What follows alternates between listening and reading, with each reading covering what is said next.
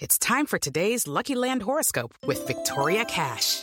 Life's gotten mundane, so shake up the daily routine and be adventurous with a trip to Lucky Land. You know what they say, your chance to win starts with a spin. So go to LuckyLandSlots.com to play over 100 social casino-style games for free for your chance to redeem some serious prizes. Get lucky today at LuckyLandSlots.com. Available to players in the U.S., excluding Washington and Michigan. No purchase necessary. VGW Group. Void where prohibited by law. 18+. Terms and conditions apply.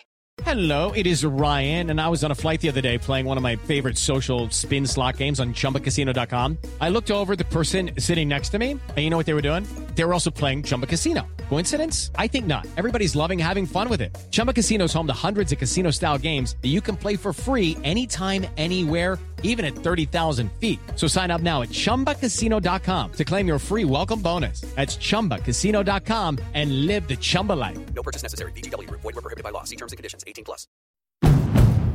It's finally spring, and I'm saying goodbye snow, hello adventure. And during the Honda Dream Garage Spring Event, you can get epic deals on your favorite Honda model. Ready to get rugged? Then take the off-road in an all-wheel drive Honda SUV, like the CR-V, HR-V, Pilot, Passport, or redesigned Ridgeline. Want to take a spring road trip? Then check out a fuel-efficient turbocharged Civic or Accord. Say goodbye to winter and hello to a new Honda. Don't miss huge savings during the Honda Dream Garage Spring Event. Now at your local Honda dealer.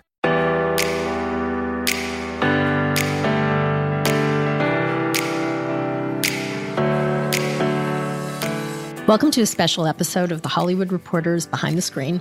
I'm Carolyn Jardina, and today's guest, who I'm very happy to introduce, is my colleague, Scott Feinberg. I'm sure you've all been following his excellent awards coverage all season. Scott is the Hollywood Reporter's longtime awards columnist and the host of THR's Awards Chatter podcast. Scott, thanks so much for taking the time to talk to me today. Thank you for having me. It's great to talk to you, and great job with your podcast. So as we know, the Oscar nominations are now out, and this has been a year. It goes without saying, this has been a year like no other. What are your overall impressions following the announcements? Well, I think the first thing, and you can speak to this as well, is, there's this assumption on the part of people in my life, at least, that this is, it must be a slower season. The movie theaters have been closed, and it's just, not as many events and not having to travel to festivals. But I can tell you, in my experience, because of the magic of Zoom and other stuff like it, I feel like everybody thinks they can schedule everything, and there's an expectation that you are going to be able to attend and cover everything. And so I actually have found it to be busier than your average season, but not complaining, happy to be employed and healthy and here.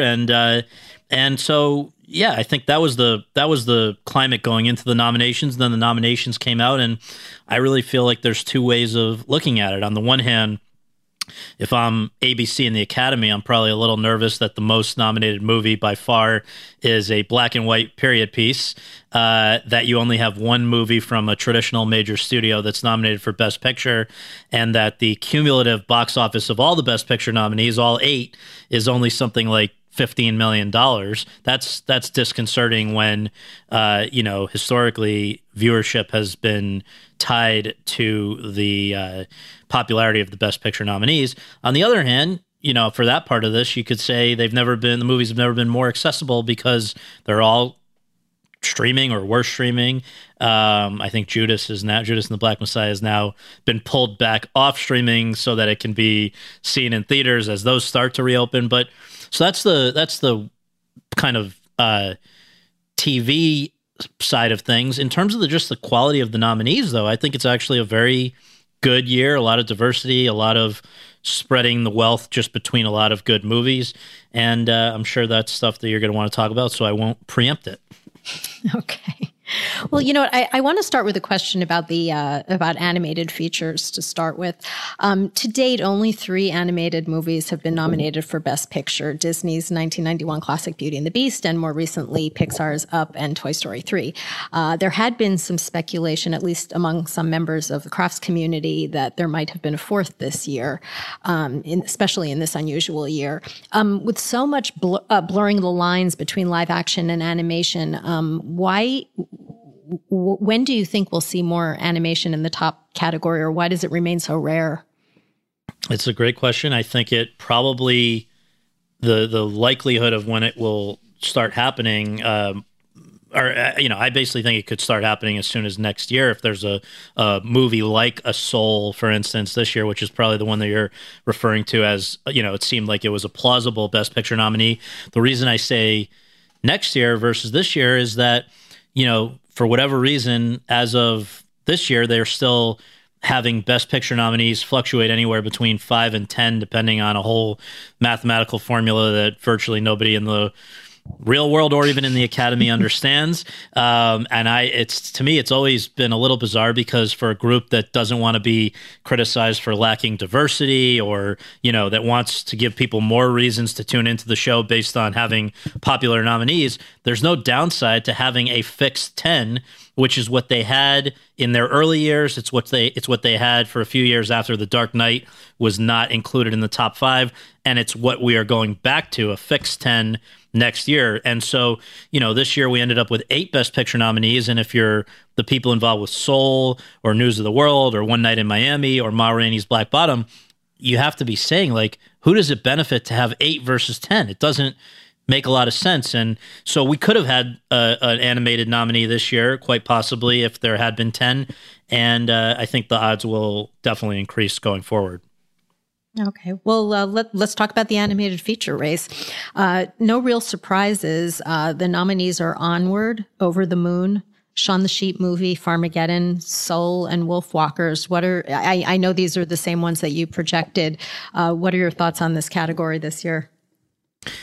It's interesting because you have, first of all, let's note 2 from Pixar with Onward and Soul. Onward and you have Soul. 2 from Netflix as well, Over the Moon and Shaun the Sheep movie, Farmageddon. And then you have Apple TV with a first ever nomination in this category with Wolfwalkers.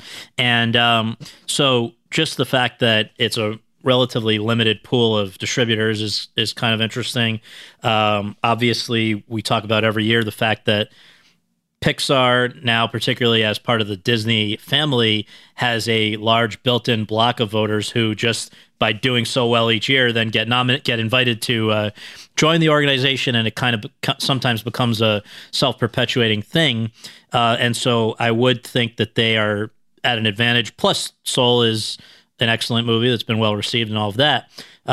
So yeah, I think Soul's the one to beat. I believe you agree with that, but it's a pretty solid year. I mean, none of these are out of the blue choices. They're all movies that have been accessible to the public and that people sort of enjoy. And that's not to knock we've had a bunch of years where you'll have a G-Kids movie that most people in America haven't caught up with yet or something. And those are often great, but just leave a lot of voters kind of catching up, and sometimes they don't catch up before they vote. This year, I think particularly if you have a young person in the family, these are all movies that were already on your radar. Right. And then just to go over all of them, I mean, yes, Soul is certainly the presumed front runner. But I think these are all movies that, were well received. Wolfwalkers for director Tom Moore, he's 3 for 3. His previous 2 movies in his trilogy, Secret of Kells and Song of the Sea, were both nominated. The Shaun the Sheep, Aardman's track record is very strong. Onward obviously is Pixar, and Netflix.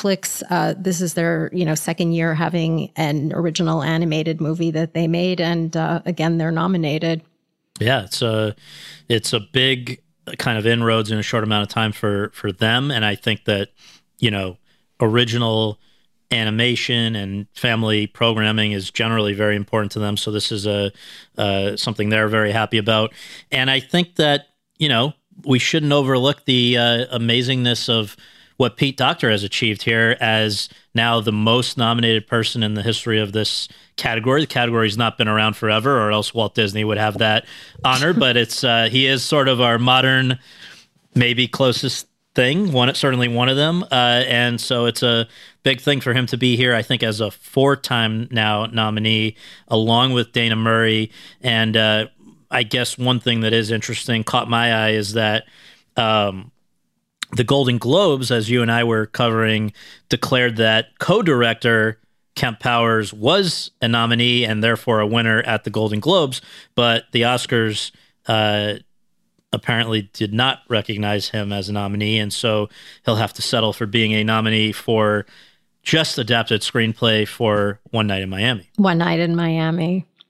And then just to go over Pete's record, as you said, this is his 4th nomination in the category, which is a record. And if you add his nominations for screenplay and animated short, this is actually his 9th Oscar nomination. It's amazing. Yeah, I mean, really, I guess with Lasseter now out of the game, he's the elder statesman in a way of animation, isn't he? He's certainly one of them. Although if we're talking about elder statesmen, we should also mention that Over the Moon is directed by Glenn Keane, who is a Disney legend who is, credited for characters such as the Beast in 1991's Beauty and the Beast, and has a pretty astonishing record. Totally. And it's nice to see Glenn Keane back there. For a long time, we would talk about Glenn Keane as one of the great people in animation who had never been nominated. Then he got nominated with the late, great Kobe Bryant for Dear Basketball, the animated short, 3 years ago. They won, and it's just sad, obviously, that Kobe doesn't get another shot at showing what he can do again, but it's great that Glenn Keane is back so soon. Right. Well, it's an interesting category. Let's move to cinematography. One thing we know for certain with this category is we're going to have a first-time winner this year. That's right. That's right. 4 of the 5 are first-time Oscar nominees. Sean Bobbitt for Judas and the Black Messiah, Eric Messerschmidt for Mank, Darius Wolski for News of the World, and Joshua James Richards for Nomadland.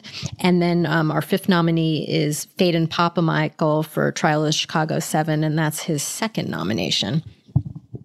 Yeah, it's a really kind of interesting group of movies that are each, to my eye, very different from each other in their styles and their cinematographer styles. I mean, you've got everything from the black and white kind of grainy look that they've used with Mank to Nomadland is a more, I guess, like muted color, but with an amazing tracking shot that, people like me who aren't real students of cinematography like you and probably a lot of your listeners, I mean, that's the kind of thing that really impresses us, just to see that, where Frances McDormand's walking through the camps is just sort of very artfully done. But, I don't think of a particular shot or style with Judas or News of the World or Trial, but I know that those movies certainly have their fans. So I think it's a tough category to call. One thing we probably should point out on the black and white front is, just for some history, the cinematography Oscar was first handed out in 1928, and then in 1939 it became 2 separate categories, one for color and one for black and white, and then it was merged into a single category, in 1968. Since then, only 2 black and white movies have won this category: Schindler's List in 1994 and Roma in 2009. With Mank, we could see a 3rd this year.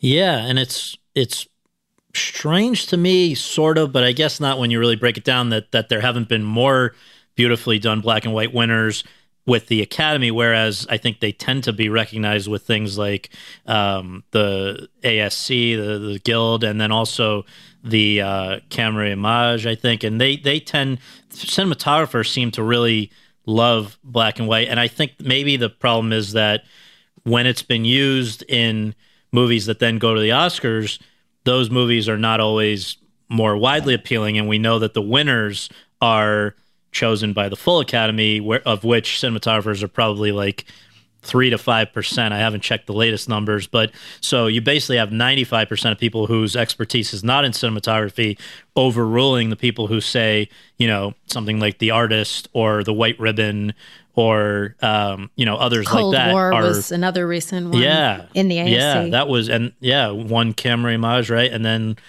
didn't win at the Oscars. And I just think part of that is that it's a limited audience for a non-English language movie, and when you then go to the full Academy to pick that award. But I mean, Mank clearly is not going to suffer from that problem because it's the most nominated movie of the year again. So I think that there's a real shot there, although, and I'd like to check the numbers on this myself, I think it is quite often a coattail category, and the likeliest Best Picture winner clearly at this point is Nomadland. So it would seem like, fans of that movie could just go down the line, and this would certainly be one of the categories that if you love Nomadland, you probably love the way it was shot. Okay. Well, let's move on to film editing. The nominees are The Father, Nomadland, Promising Young Woman, Sound of Metal, and The Trial of Chicago 7. And we should talk about Chloe Zhao's nomination for Nomadland. Editing is one of her 4 nominations, including directing, writing, and Best Picture. And the last time we saw the winner of the film editing category go to the person who directed the movie is Gravity, when Alfonso Cuarón shared that award with Mark Sanger. What are your thoughts on Chloe in this category? I think it's a real shot. I think that we also have to keep a close eye on Sound of Metal, which sort of reminds me of Whiplash, which did well about, 6-7 years ago. And just the sort of, now that one was truly about just showy, not only about, but there was some showy cutting there with the drum playing and the intensity of that one. This one obviously tonally is a different movie, but also about a drummer, heavy metal drummer, who's on the one hand kind of goes between his life as a guy living in the fast lane and then a guy who's losing his hearing as a result. I think that one has a very real shot as well. I think a sleeper could be The Father, because what we're looking at there, it's, so much of that movie is about deliberately disorienting the viewer, I think, but in a way that ultimately kind of still comes to make sense. And I think that that should not be discounted either. I'd be harder pressed to see Promising Young Woman or Trial of Chicago 7 winning, but maybe you disagree. I don't know. Well, one thing we know for certain, like cinematography, we're going to have a first-time winner in this category. Like cinematography, 4 of the 5 are first-time nominees. The veteran in this category is actually Alan Baumgarten, who edited Trial of Chicago 7. He was previously nominated for American Hustle. Wow, yeah. And it's very competently done, and they obviously, I think, have to, in that one, I would imagine one of the challenges was just juggling so many different storylines, which, partly give credit to the script, but partly that's certainly the editor. And I mean, I guess if that movie ends up picking up late momentum, it could carry over there, but it just feels like right now the coattail vote and would be Nomadland, and then I would think that if they get adventurous, it would probably be Sound of Metal. Interesting. Okay. Well, we're going to move to makeup and hairstyling. And this was very notable this year because Ma Rainey's nomination made Mia Neal and Jamaica Wilson the first Black Oscar nominees in the makeup and hairstyling category. Yeah, it's kind of crazy that hadn't happened before, and it's great. And to be honest, they're probably the favorites to win, because that movie is so much about the transformation, particularly of Viola Davis's character. I mean, I talked to a guy who knows Viola Davis, who visited that set to conduct some interviews and walked right by Viola Davis, didn't even realize it was her. And so that does feel like the kind of, single character, just total transformation that the Academy has rewarded in recent years with, whether it's Darkest Hour or I believe The Iron Lady. And so I think that they're likeliest. I mean, I don't know that there's a huge percentage of the Academy that's even seen Emma or Pinocchio. I know there is a large percentage of the Academy that does not like Hillbilly Elegy, which is going to hurt them even if the makeup and hairstyling work is worthy.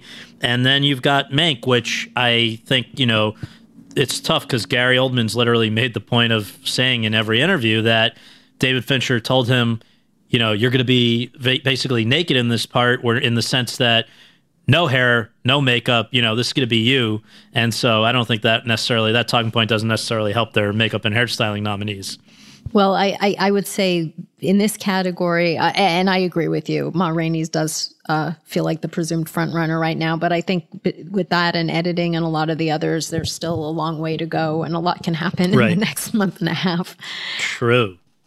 Music category. What's notable here is that Trent Reznor and Atticus Ross have 2 nominations for Mank and for Soul, Soul, which they share with Jon Batiste. The other nominees are Da 5 Bloods, Minari, and News of the World. What's your overall impression of this group? I mean, so far, Reznor and Ross have been recognized for these two films at basically everywhere, Critics' Choice, Golden Globes, and in each case, I think it's been breaking towards Soul.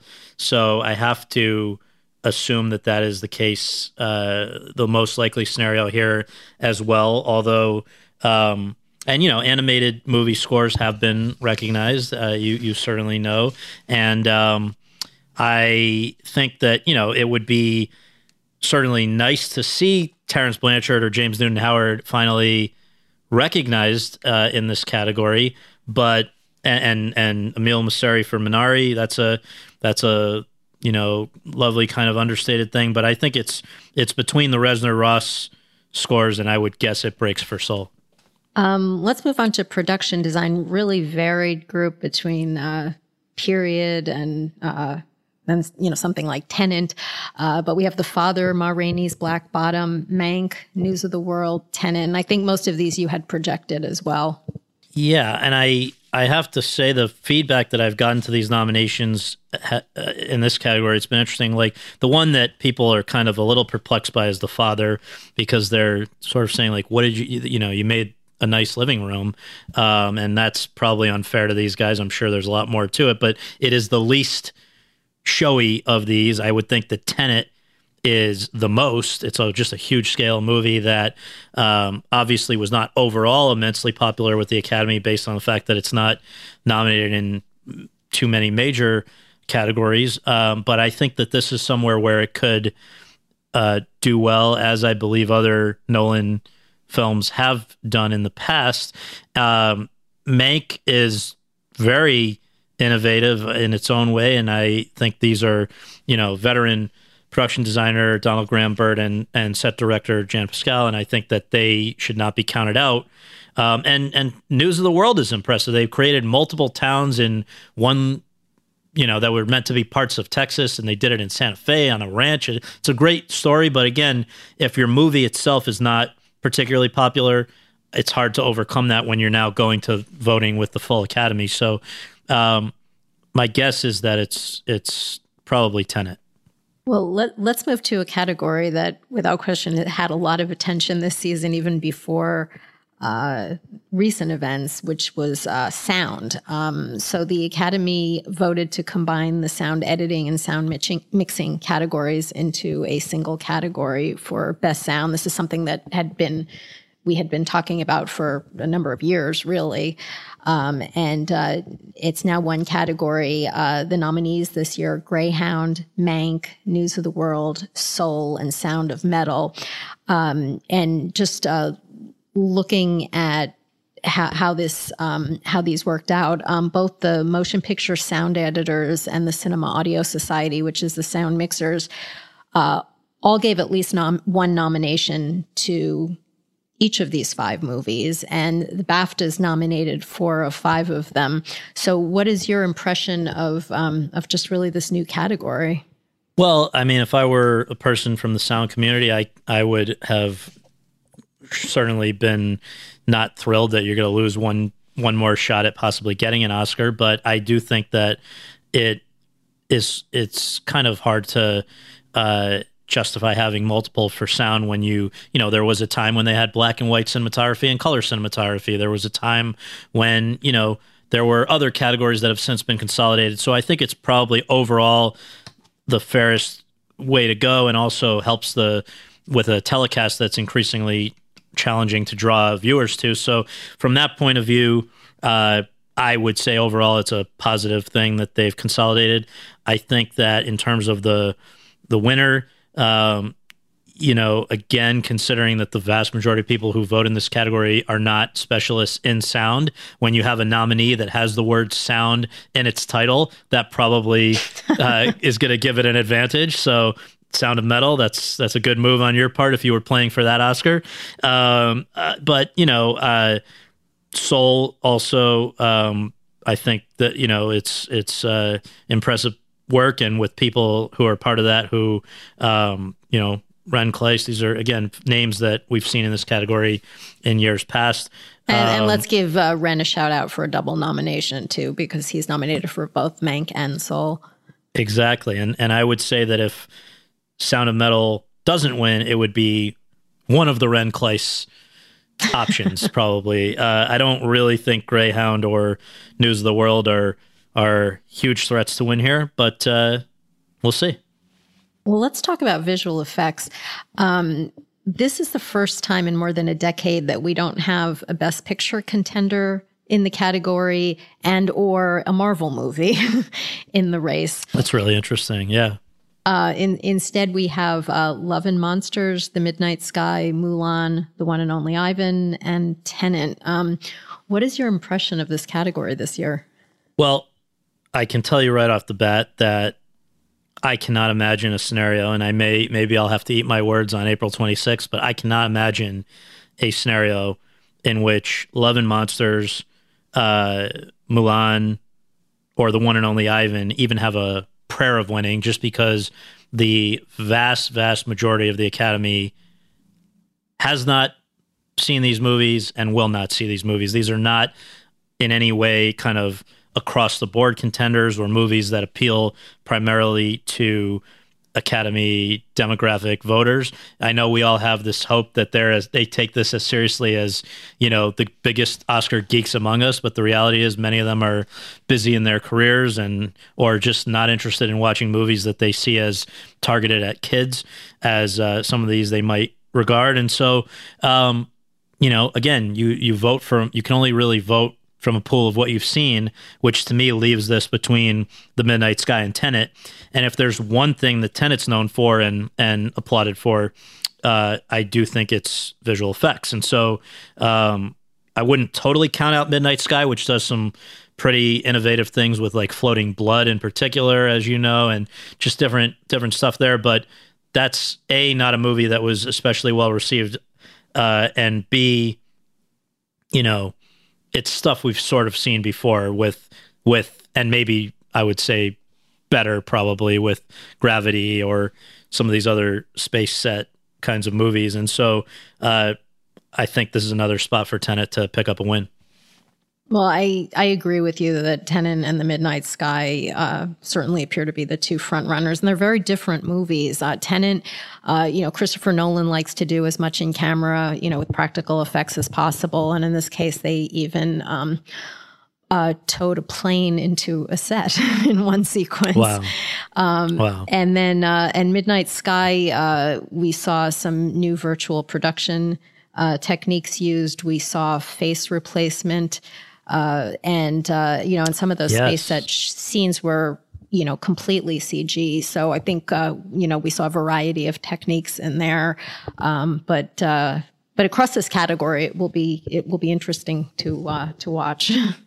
Yeah. And I just I believe with the face replacement situation on Midnight Sky, that was because Felicity was pregnant, right? Felicity Jones. And so they had to kind of cover that to a degree. And so, yeah, I mean, between that and the floating blood droplets and stuff, I mean, they have some good talking points, and they do also have Netflix behind them, and Netflix is looking to run up its count of wins as much as possible, and they have resources and a lot of people working to do that. So, I mean, I would not rule out Midnight Sky here, but my gut is Tenet.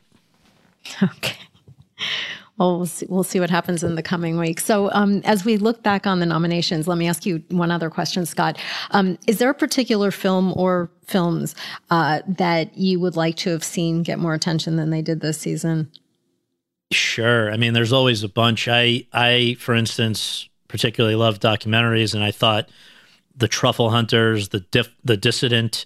I could go on with many others. I thought there were some great documentaries. Yeah, it's just a shame that they can only have 5. Maybe that's a category that ought to be 10 when you look at just how many good documentaries are being made now. But that was one area. I also, I think apparently more than most people liked Malcolm and Marie. And, I think there's some indie movies that even in a year without many studio movies still got lost this year. I mean, The Assistant is a really maybe more powerful to those of us who work in this industry and recognize some particularly uncomfortable things there. But that was a very well acted by Julia Garner movie that's sort of basically about Harvey Weinstein's reign of terror. There's plenty I would have liked to have seen more. I feel bad for Delroy Lindo from The Five Bloods, who was great and just boxed out of a tough category. I feel sorry for Sophia Loren. Not that, she'll be fine. She has an Oscar already, but I thought, at her age to be, I think 86, to be doing great work in The Life Ahead, would have liked to have seen her get in there for another nomination. The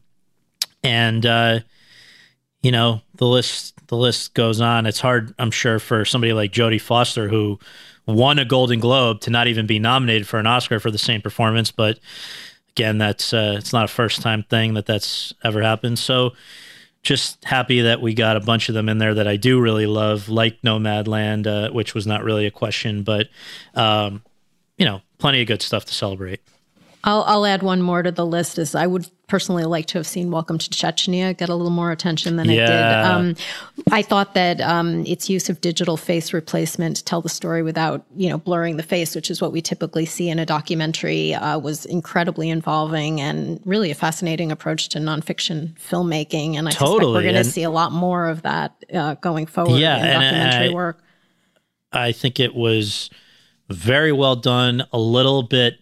And by the way, not something that was done just for the sake of showing that they could do something. This was, for people who don't know, done to protect the identities of people whose lives would have been at risk if they had their real faces shown. But you don't want to necessarily kind of put them behind a silhouette like we've seen on, some of these crime shows on TV, Unsolved Mysteries or something. And so it was an innovative thing. I think I'm a little worried that maybe the VFX branch, when they were winnowing down their field to these nominees, ultimately felt that it was either, sort of in a sense, a gimmick that they don't want to necessarily encourage over more extensive VFX work, or that, they know perhaps that in broader society, the idea of this kind of technology is actually very disconcerting, because, you can make it appear that anyone is saying or doing anything. And that is something that makes a lot of people uncomfortable. But for the purposes of this documentary, you're absolutely right. It was great, and would have been nice to see it there, recognized in that category or in the documentary feature category. Right. So yesterday you also did some reporting about the what the Oscar ceremony is going to look like this year. Yeah, I still think it's all subject to change, like everything these days, because, we'll see if there's another surge or anything with the pandemic. We'll see just a lot of things. But right now, the plan of the Academy is to do part of the ceremony at the Dolby Theater like usual, but part of it at Union Station downtown, which is a new idea. And, they used to do the Oscars actually downtown in the early days. And so there was a famous incident with Claudette Colbert basically thinking she had no chance of winning for It Happened One Night in 1935 at that ceremony, and headed to Union Station, I believe, to catch a train. And they literally held the train and pulled her off to come get the Oscar at the Biltmore, I think it was, and then they put her back on the train. So, it's not the first time Union Station's factored into it. We're not totally clear how Union Station actually will factor into it this year, because I believe that they wanted to basically have an option to make this as socially distanced as they feel they need to be on the date of the Oscars, but I'm guessing that may be more for the kind of big set piece type stuff, like a performance of the original song contenders or something like that. But there will be nobody in the audience at either location who is not a nominee, a presenter, or a guest of a nominee. And so I don't know who these people would be performing in front of at Union Station, aside from, either cutout people, which has literally been used at like the Super Bowl, or I just don't know. But it's gonna be unlike anything we've ever seen before, and it can't be worse than some of the other award shows that have preceded it, which really were disasters. So leave it to Steven Soderbergh, among others, who's one of this year's producers of the show, to get creative.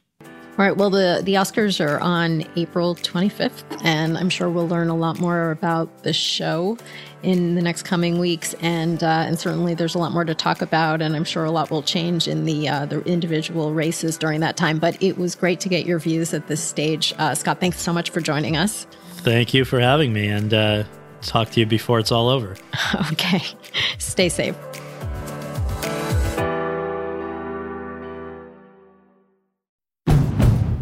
It's finally spring, and I'm saying goodbye snow, hello adventure. And during the Honda Dream Garage Spring Event, you can get epic deals on your favorite Honda model. Ready to get rugged? Then take the off-road in an all-wheel drive Honda SUV, like the CR-V, HR-V, Pilot, Passport, or redesigned Ridgeline. Want to take a spring road trip? Then check out a fuel-efficient turbocharged Civic or Accord. Say goodbye to winter and hello to a new Honda. Don't miss huge savings during the Honda Dream Garage Spring Event, now at your local Honda dealer. Step into the world of power, loyalty, and luck. I'm gonna make him an offer he can't refuse. With family, cannolis, and spins mean everything. Now, you wanna get mixed up in the family business. Introducing The Godfather at ChumbaCasino.com.